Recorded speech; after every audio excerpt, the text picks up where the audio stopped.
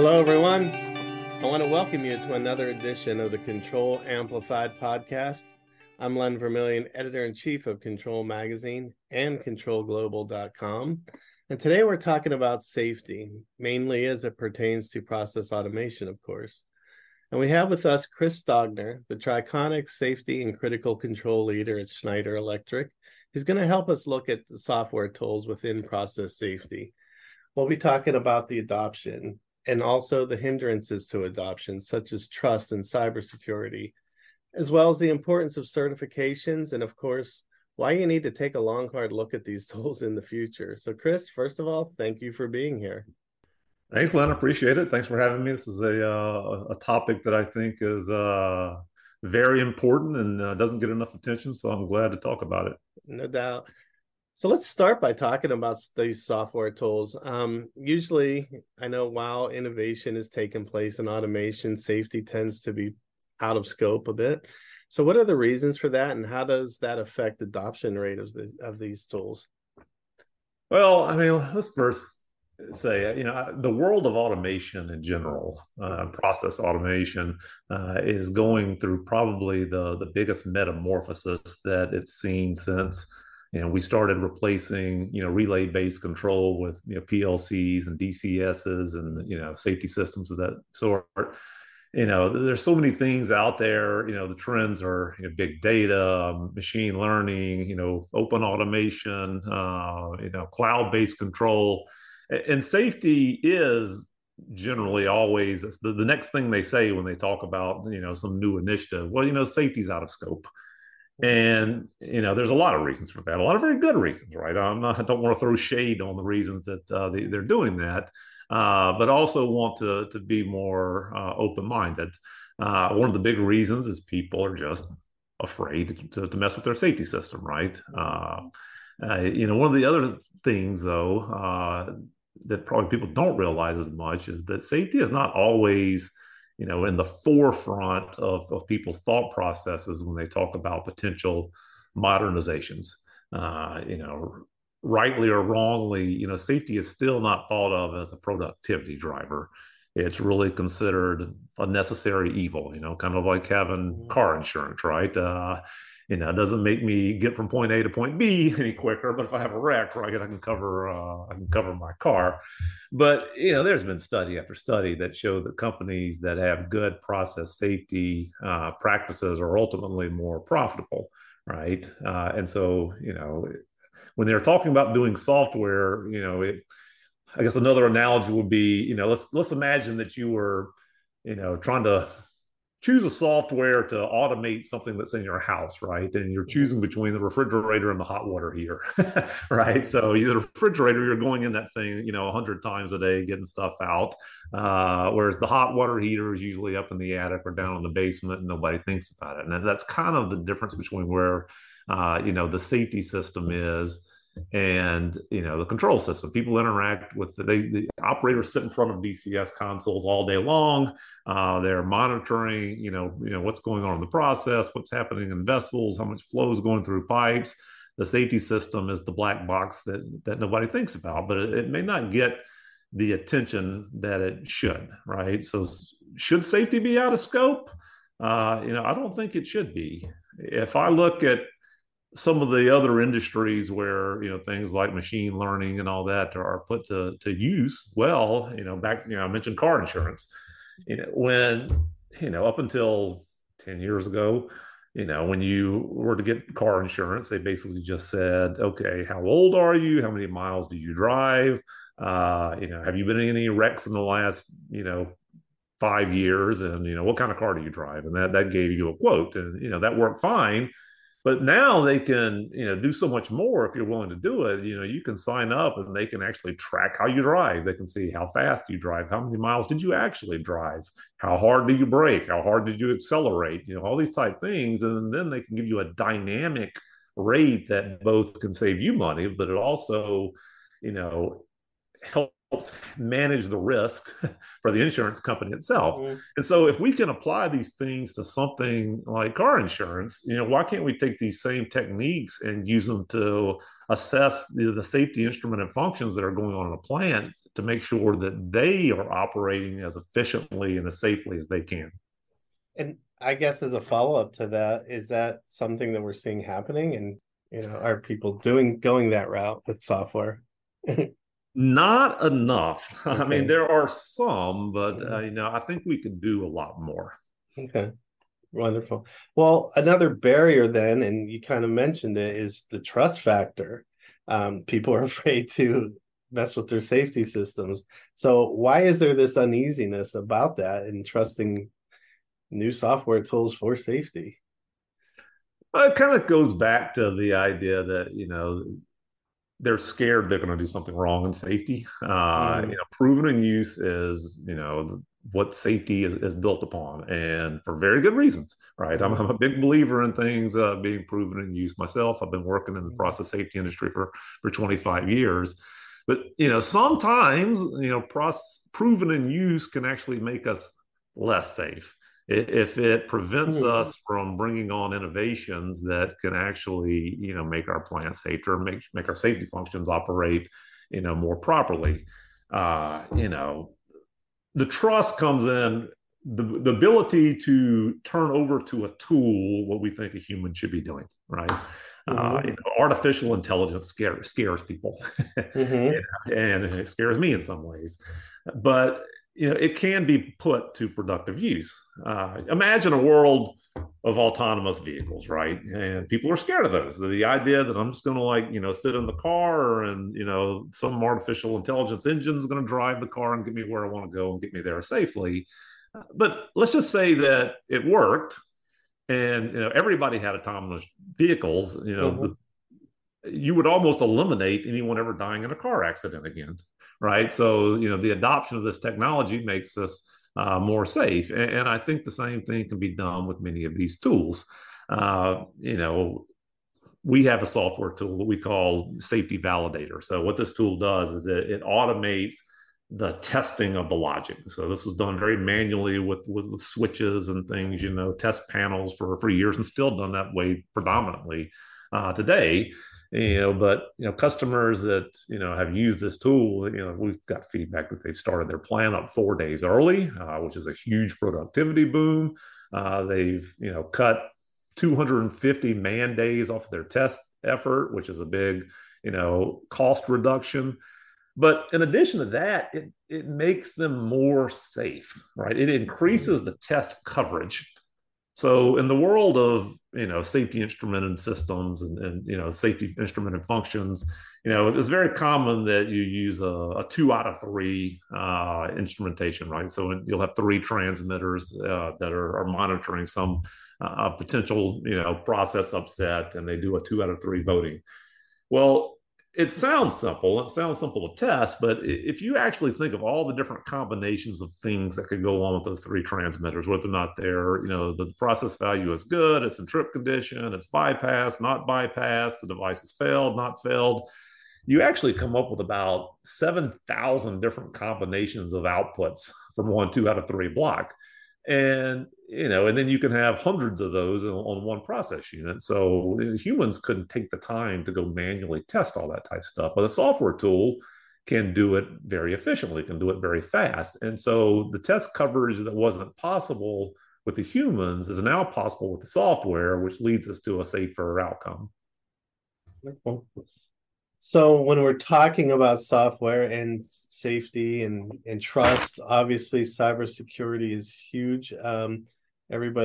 It's on everybody's minds these days for just about everything. So yeah, how do those risks present a barrier to adoption in process automation and process control for these kind of tools?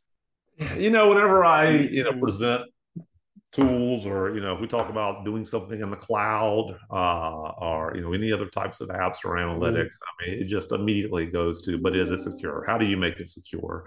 And you can explain to people to your blue in the face sometimes, how something's secure, but there's still all that ways that doubting mindset that but somebody could hack it, right? But the thing I always go back to is this whole business is about risk management, right? Pretty much, the industrial, owner operators, they're about managing risk anyway. So many of the processes that exist inside these plants have the potential to have some type of catastrophic event that can, kill multiple people. They can, cause damage to the environment and cause, millions upon millions of dollars of damage to assets, right? But the products that these companies bring to the world make our lives better, right? They bring us value.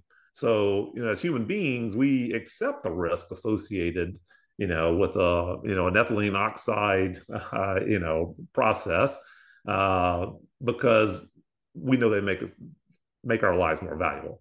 But we don't just ignore the risk either, right? We identify the risk and we say, what can we do to minimize these risks, right? And that's how, safety systems and safety functions are built, and to begin with, right? To basically to be able to, make these products in a safe way. Cybersecurity is so analogous to this in that these software tools actually make us more productive. They make us more safe, but they do require us to make data available, right? And sometimes requires us to open up more connections. And that does create a new cyber risk. I would be, lying if I said that it didn't. But if the value that's given by these tools, is worthwhile, then we say, okay, we accept this potential cyber risk, but we're also in the same way, we're going to manage that and we're going to, put in protection systems around it. So then what about those kind of systems of protection around them? How do you manage those risks? Well, I mean, there's a lot of things, it's kind of building on the process safety. So when you assign, for a safety function, for process safety, you assign protection layers, right?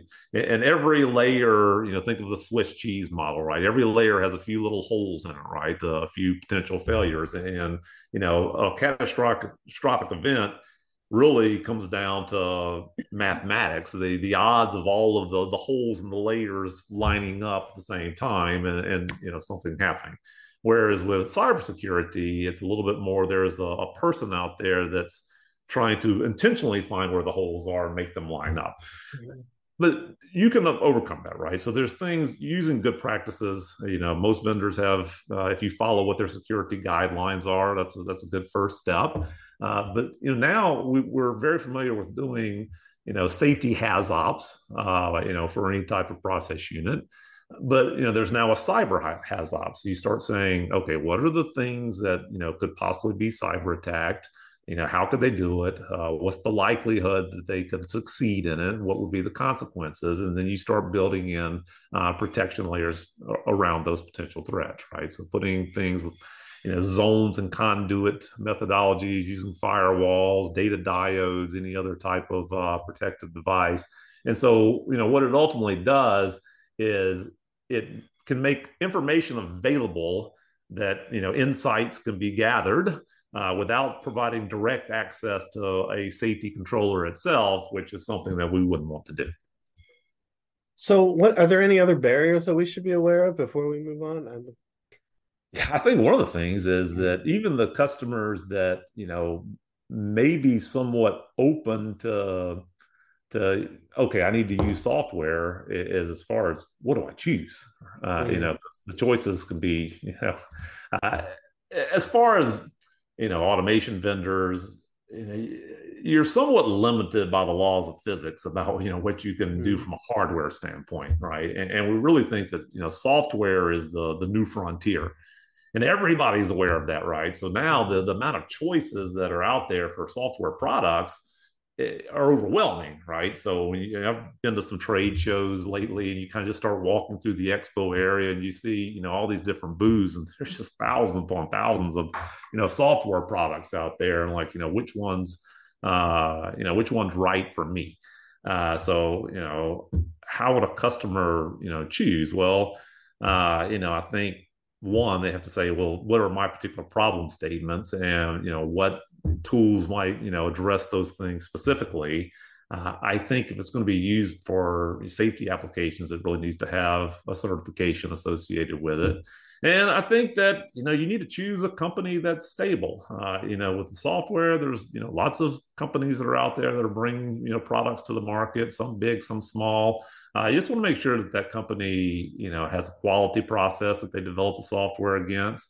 They have a support mechanism, right? That, when new operating systems come out or new patches or new cyber vulnerabilities, they have the ability to update the software, and they're going to be able to be around, for some period of time, when inevitably you have to either make changes or you have to upgrade that software.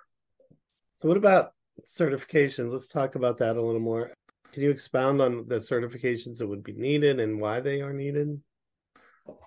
Well, I think both cybersecurity and process safety certification. So 61508, which is kind of the umbrella standard for the process safety industry, 62443 for cybersecurity.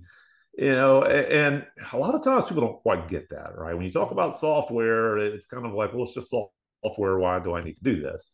And what's funny is no one questions anymore if you talk about a physical controller, right? A safety system.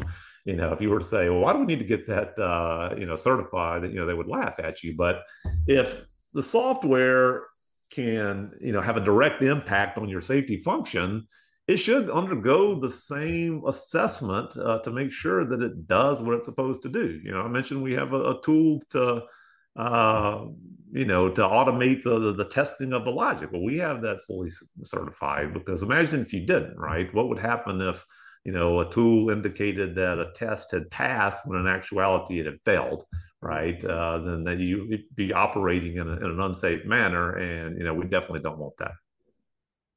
So even if people these days are reluctant to use software for process safety, they're really going to need to in the future, won't they? I guess, why is that?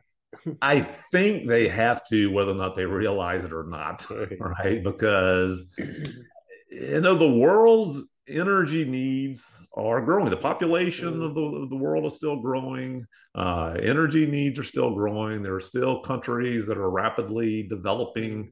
And there aren't enough people. New plants are being brought on, existing plants are being expanded, and the workforce is reducing. More people are retiring than are entering the workforce. And I'm talking specifically about, the industrial workforce. So I was just this week, a couple of days ago, the Wall Street Journal had an article about, the oil and gas industry. And they said since 2014, there has been a 75% reduction in undergraduates who are majoring in petroleum engineering. So, it's already a problem, but it's a looming crisis. And so people are having to do more with less, and, they're not going to be able to do it. And just recently I visited, a customer, and, we're in a big conference room, and the control systems manager for that plant kind of points at two guys sitting at the end of the table and says, these two guys have been managing my safety systems for the last 20 years, and they're going to retire soon, and I won't be able to replace them. And that's so symbolic of what's going on, across the entire industry.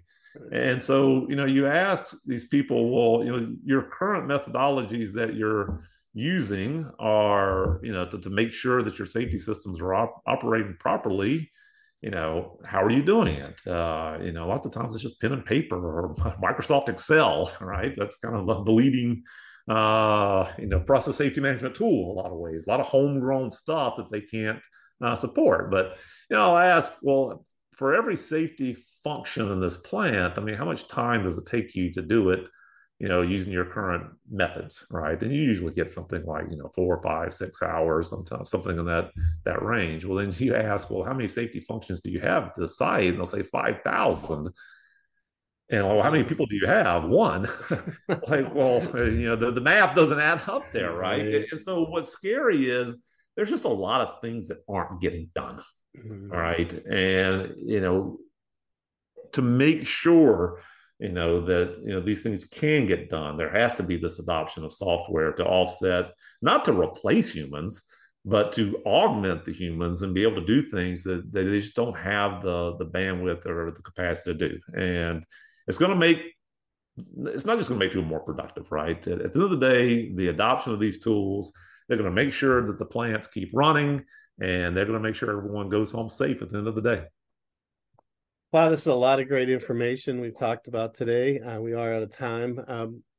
We probably could go on forever, but thank you, Chris, for all this great conversation on process safety software. And I think it's an area I'll be discussing a lot in the future as well. So once again, thank you for being here. Thanks for having me, Len. All right. Thank you.